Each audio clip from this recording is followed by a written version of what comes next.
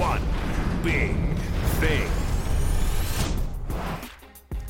How many times did Tom Brady and Peyton Manning go at it? The answer is 17 games. Their paths always seem to intersect.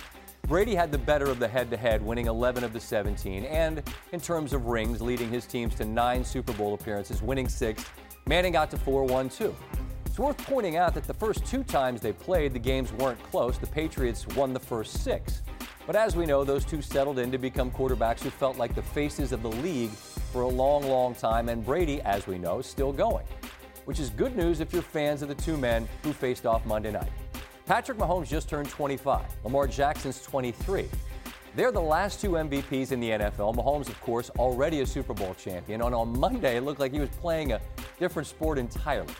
Like Brady and Manning before them, these two already are on a collision course. Monday was the 3rd regular season matchup in as many seasons, and these games are likely to continue by definition of the league's schedule if they keep winning their divisions. Ultimately, that path needs to cross in the postseason as well for this to add the type of depth that makes rivalries legendary. I was thinking about it Sunday night with Rodgers and Brees, couple of Super Bowl champs, piles of accolades and records. They've both been at it for a long time, mostly in the same conference, but Sunday night was just the 5th time they went head-to-head as starters, which makes you realize how insane the Brady-Manning numbers are.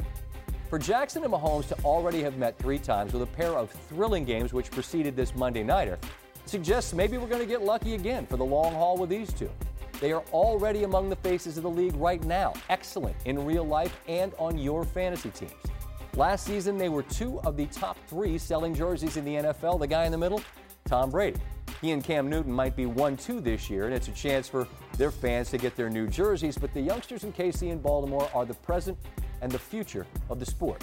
And considering the not-so-distant past of the NFL includes such resistance to the idea of a black quarterback, it's amazing how ancient that notion now feels. Both were first-round picks taken by teams more than happy to trade up to get them, who are looking awfully smart for doing it. As Brady and Brees inevitably surrender to time, as the Mannings recently have, stars like Mahomes and Jackson are going to have the chance to shine even brighter. Not the only quarterbacks, but certainly among the most popular. Remember, Brady won his first ring at 24. That's right in the middle of these two. He's still going. So settle in and enjoy. The show's just getting started, and on Monday night, the star of that show, clearly, was Patrick Mahomes.